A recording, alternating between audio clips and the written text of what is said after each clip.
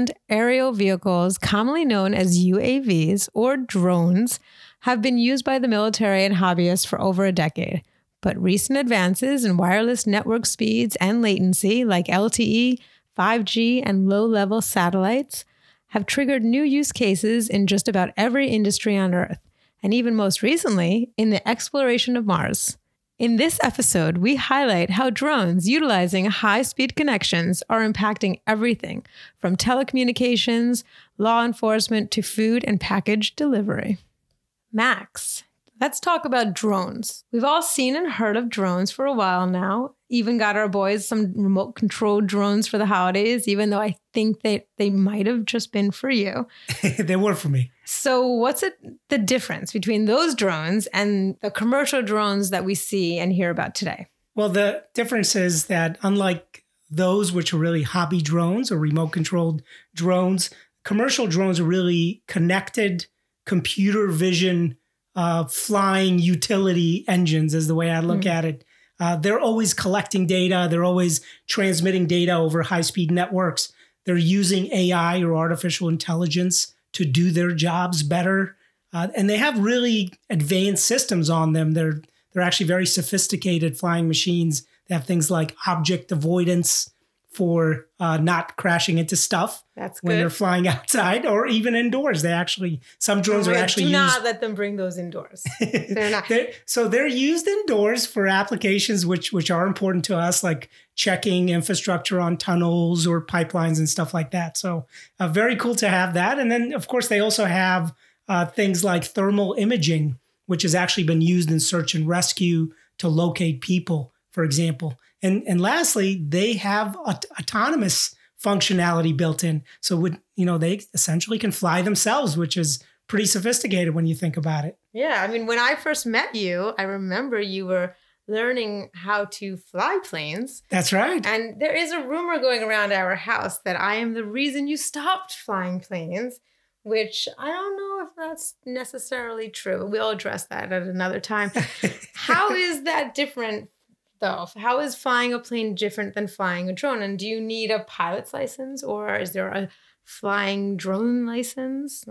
Well, it's actually a very good question, a very common one. So first of all, to answer your first question, I didn't stop flying because of you. Thank you so much. This was flying, just documented. I really just stopped flying so I could spend more time with you, because we started dating and I was kind of like, what am I going to spend my time on? And I'd much rather spend it with you. You know what? That is like the ultimate guilt trip right there. Really, I just was avoiding any God forbid JFK tragedy in the future. Yeah, it was. But it is cool. Maybe you should get back to it. No, I think I'm over it at this point. I'd rather fly drones. Yeah, I'd rather fly the drones. So the big difference is, unlike a pilot's license, in order to fly a drone, and you do have to be a drone pilot, the FAA has certain exams or rules that you have to study for and take. They actually call it Part 107 is the FAA exam. Is there an age limit to, just like you need to be 17 to get your driver's license? Yeah, is there an age for that? So actually for pilots, it's 16. Believe it or not. You can fly a plane, a single engine plane. Don't tell our sons. Yeah, sooner than you can drive in where we live. I don't know about some parts of the U.S., but certainly in the East Coast where we live. So you could fly a plane before you could drive a car. Wow. But it is a very extensive process of many hours of instructed flight time and certain pillars you have to go through in order to get your pilot's license. The FAA Part 107 exam for drones is a little bit of a shorter lifespan or time frame. It's only about 30 days or 45 days from beginning to end to take a written exam. So not a lot. And is this enforced? I wonder, there are definitely people that are not going to do the proper process. So I wonder who is even going to enforce those rules. So I think the FAA, once they have a rule, actually do a really good job at enforcing it. Yeah. That's why we have very safe skies for the most part. Interestingly, actually, a company in my industry, in technology and telecommunication, Verizon, actually purchased a drone software company back in 2017 that does exactly that. They actually help you if you want to become a drone pilot and you want to be able to fly drones for commercial purposes. Do everything that's required, because flying is more than just taking a test. You have to know what altitude you could fly at. You have to know what the weather is, flight plans, restricted airspace, all that. I mean, personally, I think they did it to enable their army of what will be flying cell towers in the form of drones. But, that's just me talking. That's really just my opinion. A new word we're hearing these days is geofencing. Geofencing, SAT word. Use it in a sentence. That's what we always tell our kids. Yes. Geofencing is a virtual fence. It's also just known as a perimeter, which centers around a physical location. So when an object is, in this case, a drone, enters or exits the perimeter, something happens that activates technology. Like, for example, when someone walks into our yard and triggers the motion detecting light and sends a notification to our Ring system. So a major benefit of geofencing is its versatility. It can actually be used with any technology, Wi-Fi, GPS, cellular data, Bluetooth beacons. It's all part of creating this concept of a geofence.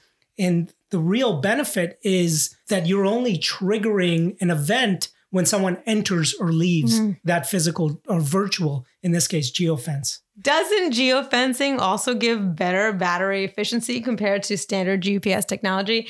I was always under the understanding that geofencing actually uses GPS. So how is that better battery efficiency, and how does that all work? Because it's like a virtual fence defined on a map. Think of it that way. So instead of always pinging a device to say, where are you, which is GPS technology, we're waiting for the device to enter the geofence, that area, and then trigger the event. So we're only using the battery and using the processing power because we know, like you said, the camera's in our backyard. It's only when someone enters that perimeter, all these little, bells and whistles go off and say, oh no, there's someone in the backyard. Turn the camera on, turn the light on, all those event driven. And that's really what geofencing is. We actually use it today, even prior to drones. We use it on mobile devices when we deploy to commercial entities, even hospitals. For example, if a caregiver has an iPad with patient data on it, but the hospital doesn't want that iPad with patient data to leave the facility, we geofence the hospital so that when someone takes the iPad outside of the hospital and they're in the parking lot, it automatically removes access to all patient data. So that's one kind of normal use we do today using over-the-top applications like MDM or mobile device management in order to use geofence to create rules and enact rules. And that's why it doesn't draw down on the battery unless it's that event happens. So it's all event-driven. Wow. The other thing to consider is that a commercial drone only has about 30 to 45 minutes of flight time as part of its battery reserve.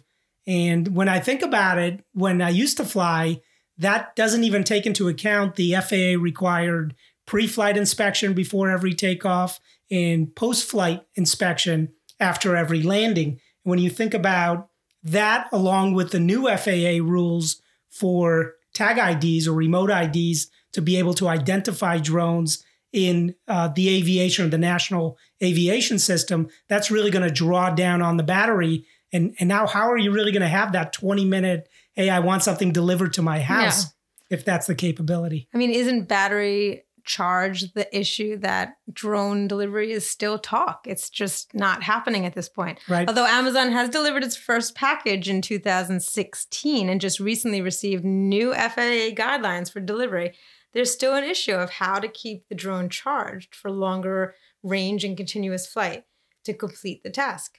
What's being looked into now is in-flight charging stations, charging the drones while they're actually hovering in the sky so they don't have to land and get those post-flight inspections. Yeah, we're definitely going to need infrastructure for that when you think about the concept of charging drones, because to do that mid-air, you're basically going to have a drone hover anywhere, or experts say anywhere between 6 to 9 feet above the charging point. It's like wireless charging for the drone. And it's actually kind of cool when I think about it, because you're going around the requirement for pre and post flight inspections because you're not landing. Right. You're just staying in flight and charging midair. And you've got all that high speed data over 5G or low level satellites that are actually telling you if the aircraft is capable of continued flight after the charge. So you know it's a safe process in a safe aircraft to continue its mission. So that would actually be a game changer. Yeah.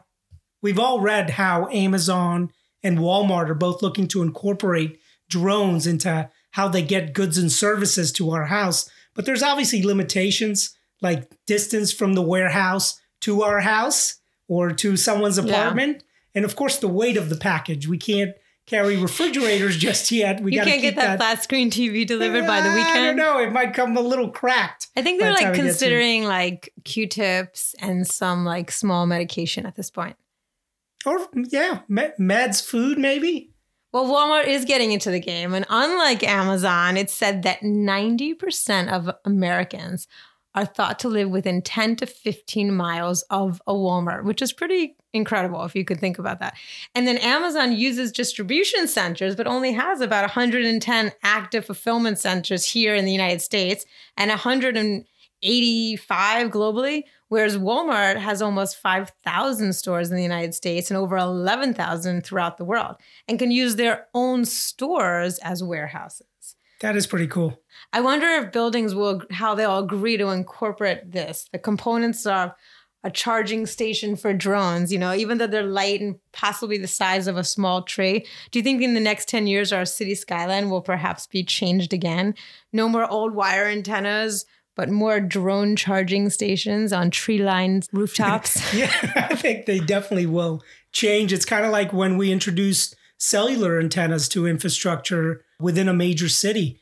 And every landlord was putting cell towers or cell repeaters on their roof and collecting rent for it. I don't see why they wouldn't do the same with drone charging stations or drone ports, just delivering stuff. It would be like another amenity. Wow, do you live in the building with the drone charging station on your rooftop? Oh my God. How will 5G and satellites play into all of this, Max? So I think when we talk about something that's going to be continuously airborne, like we just said, if we can get them charging wirelessly midair, then everything is about communication. It's about the ability to get communication to and from the drone to essentially give it its program or give it its mission and then update it because it's like a task engine. It's always moving on to its next mission. So communication, without communication or high-speed, low-latency communication like 5G or low-level satellites, it's not going to happen. We recently watched NASA and JPL land their Perseverance rover on Mars, which was exciting. And I did see this one. I was excited. I was amazing. Watching with the kids. It was pretty cool. Yeah, I was surprised to actually learn that the rover also had a small helicopter with it, which is kind of cool because if I'm going 7-8 months away to another planet, I'm probably taking a little drone with me. Their little drone's actually called Ingenuity, and it's designed to fly on Mars's thin atmosphere because it's so thin, there's like no lift. And I wonder what NASA really plans to gain by having a drone on Mars. When I think about it, the advantage of having a forward surveillance video and thermal video is something that probably could have been pretty useful to us around our honeymoon. Do you remember that trip we did in Maui, the road to Hana? Oh, you mean the road to hell? Yes, the road to hell. There's still a scar from that one. Yeah, well, we were on a dirt road in 100 degrees in a convertible, lost and driving like 5 miles an hour. And you were so mad at me because I wanted to rent the convertible.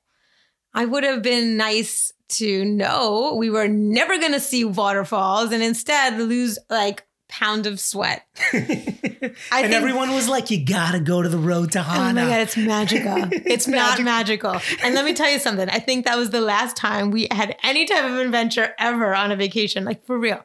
I think we've never left the beach after that. No, ever. That was it. And it's going to be 17 years. And it still burns a little. Like legit, like burns. We needed that damn drone. What are some of the industries you work with which you've seen an adaptation of drones used to provide a better and safer result? Well, drones are really being used across all the industries I work with today, including telecommunication, the industry I'm in. We actually use drones to check cell towers, especially in areas post-hurricane, for example, where the area is flooded. We want to make sure communication is up and running. Drones are definitely used in search and rescue. We talked about thermal imaging before and a quick way to find people where the naked eye can't really find them. And I see them used a lot in anything to do with energy. So electric, like checking on power grids, as well as pipeline for any kind of oil distribution or any other kind of energy. Drones are just a much safer, most effective and faster way to inspect a large area or a large facility very, very quickly in a much safer way. And of course, it's been used in defense for over a decade now, as well as in private security. It's said that 95 countries around the world already possess some form of military drone technology, many used and designed for surveillance or offensive missions. Wouldn't it be crazy if drones took over complete surveillance at large events instead of security snipers or hovering helicopters? Oh, snipers. Do you remember that trip we did to Colombia? That just reminded me of that. Oh, my God. I feel like most people have no idea. We've never actually shared that story with a lot of people. But talking about Colombia, I have to say, we were in Cartagena, which is beautiful city. One of the most incredible experiences ever. The people, the culture. I will forever remember we walked into that walled city and I felt like we were in a real fairy tale. And I turned and I looked around our lobby and it was this old converted, what was it, like a monastery? It was a monastery, yeah. And a huge toucan walked by. Oh, yeah, I remember. Right. And I remember being like, there were men with machine guns and there was like so much going on, but no one acknowledged this toucan. Yeah, it was beautiful too. And I remember I'm not a sheltered girl and I really certainly have never seen a toucan except for the box of Fruit Loops in our kitchen. No toucans in Central Park? And I remember no one cared. It was like a pigeon on a New York City street. Yeah. Everybody was like, why are you staring at the toucan? I thought you were checking in. I was in awe and I was scared. But we were at this wedding and it was magical. And it was everything you could imagine. There was hot tropical air in the open night, beautiful people, the lights, the music, the drinks were flowing, and I was dancing and having this amazing night. And I ever so slightly would notice there was sounds. There was like helicopters and I felt like there was just people moving around somehow. I just felt it. Oh yeah, there were snipers like on every part of the wall. There were helicopters forming a perimeter. But I was enjoying the company. I remember I was on the dance floor, which included this a sweet man and his daughter, and we were all dancing. And I started noticing people were watching, but I felt like maybe it's like the exotic ambiance. Oh no, they were watching. And then I remember I turned to you, and I don't remember. I can't recall exactly what I said. But I think it was something about the people and that they were kind of looking, and you, in your ever so casual way, you turned to me, and I will always remember you said, Erica, everyone is watching because you were dancing with their president. That's right. And I was like, what? And at that moment, I realized I was dancing with the previous president of Colombia, President Andres Pastrana. That's right. And his daughter. And he was good. He could shake a leg. We were getting down. That was a fun night. Funny enough, our son just told me he was working on a project in Spanish class for Andres Pastrana. Oh. I haven't told him yet that his mom was dancing with him in Cartagena. I know. I have to show him. And the pictures. Oh, we got a great picture of that. Oh, good. It was so surreal in the moment. And if you imagine, it was almost like dancing with George W., one of your favorites, he is, during the Obama presidency, because Pastrana's father had also been the president of Colombia. Right. But how surreal. I will never forget that experience. Yeah, wouldn't it have been nicer, though, if we would have had, instead of helicopters hovering overhead, drones? Or even sniper-enabled drones. That would be pretty cool. Right. And I would never have noticed. And I would have just danced the night away and had the most amazing time with amazing people. Yeah, he was a really nice guy. He's just like George W. when I met him. He's a pretty nice guy, too. Just like George W. That reminds me, I have a fun fact. I know you love these fun facts. I love the fun facts. The U.S. Secret Service snipers are one of the most elite sniper teams in the world. And did you notice ever that they don't button their suit jackets. And you know I love a suit. And those suits are never buttoned. And that is right. For the allowance of easy access to their guns. Those guys don't mess around. Yeah. I thought that it's pretty amazing that no one's ever discussed them buttoning their jackets. The unbuttoning. I wonder if the British ones, the ones that protect the royal family, button their jackets. No one buttons the jackets. What use do you think drones will be most noticeable by consumers? Well, I think of when we look up in the air, most commonly, what do we see? And like in the summertime when we're laying on the beach, it's the banner planes, right? Yeah. So think of a banner drone instead of a banner plane, especially those planes when we see them on the beach and it looks like the plane's not going to make it. Yeah. Because that banner is way too big and too heavy and the wind's blowing. And I'm like, I hope that guy knows how to bail. Or you see those cute proposals and you just hope that she's looking up at the sky. Oh, yeah. Something didn't happen and her friends are like, look up. And she's like, not now. I'm in the middle of this TikTok. I can't look up right now. Or 2-for-1 drinks. At 2-for-1 drinks. A bar, if you could ever go to a bar. Yes, very true. So definitely banner planes. The other one is basically anything delivered to you by a drone. And I think you're going to start to see that more and more as companies build towards the new FAA rules. And we're going to start to see that on a consistent basis. Think of Uber Eats, for example. I'd love to see that delivery, instead of the guy hustling from house to house. Yeah, right. Another thing that I actually have discovered recently, it's cool that they have an aerial sports league. Yeah, it's on TV. Like, it's a huge thing. Yeah. And these are venues that host drone combat and racing events. Some of these events have huge cash prizes. Did you know that in 2019, there was a $2 million prize? Only because our son told me about it, because he said he wants to practice with his drones. It's also a way to encourage developers to build AI programs that can autonomously guide drones through those obstacle courses. So it actually has a wider use beyond just the racing. And he's excited, as he's told me. My 13-year-old has educated me on that the drones are using these geofencing and thermal sensors to create real life gaming. They're really the most accurate gaming that has been developed in many, many years. Drones could eventually be a means of transportation, believe it or not. And if you think that's far-fetched, just keep in mind that the 4 major transportation companies are already investing in this. And by the 4, I mean Uber, Airbus, Boeing, and Rolls-Royce. Wow. Okay. That brings us to my new game, Finish This Movie Line. And if you live in our house, you hear these lines way too often. I'm probably the one saying them. I hope that you're going to get these. Are you ready? Too. Yeah, I guess so. Okay, Max. When I say the line, you then repeat back to me the full quote. Okay. We're going to need a bigger boat. Yes. Jaws. Yes. Okay, Max, ready? Go ahead. Go ahead. Make my day. Yes. Houston. Houston, we have a problem. I feel the need. I feel the need. The need for speed. Frankly, my dear, I don't give a damn. Oh, you're doing so good. I gave her my heart. I don't know. Oh, think 80s. I gave her my heart. Boombox over my head. I gave her my heart. I don't know that one. I gave her my heart and she gave me a pen.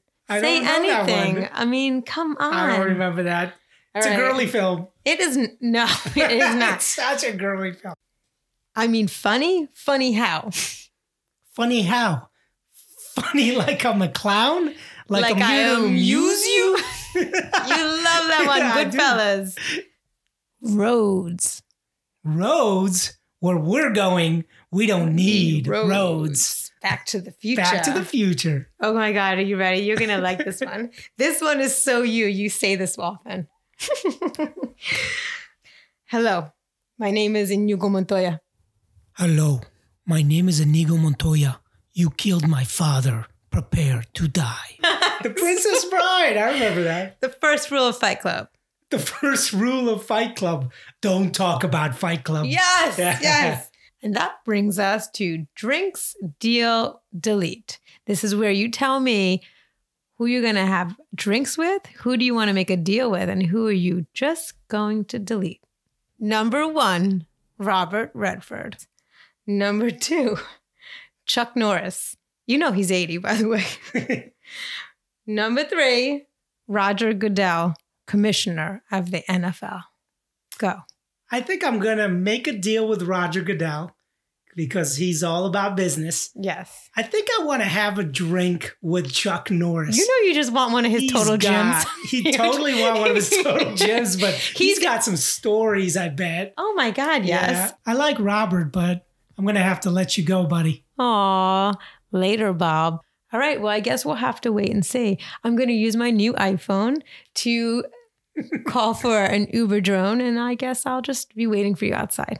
Sounds good. Well, that's a wrap. If you have any questions on what we've discussed or something you would like to hear more about, please email us at techieandtheblonde@gmail.com. You can find us on Instagram, and please subscribe to this podcast on Spotify, Amazon, or wherever you listen to your podcasts.